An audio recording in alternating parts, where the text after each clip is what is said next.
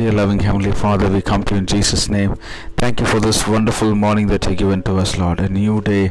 We come into your presence with thanksgiving in our hearts. Thank you for your mercy and grace which was with us throughout the last day, Lord. We pray that this new day will be filled, Lord, with your, Lord, grace, with your mercy.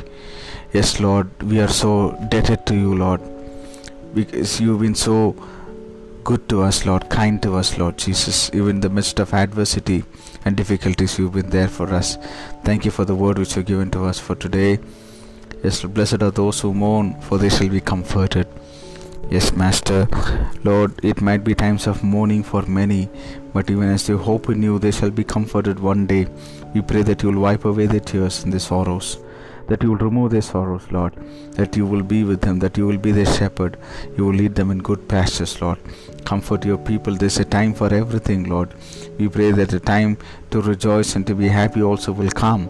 We pray that you will bless your people, be with your people, protect your people. We give you glory, honor and praise. In Jesus' matchless name we pray. Amen. May God bless you, dear ones. Have a wonderful day ahead.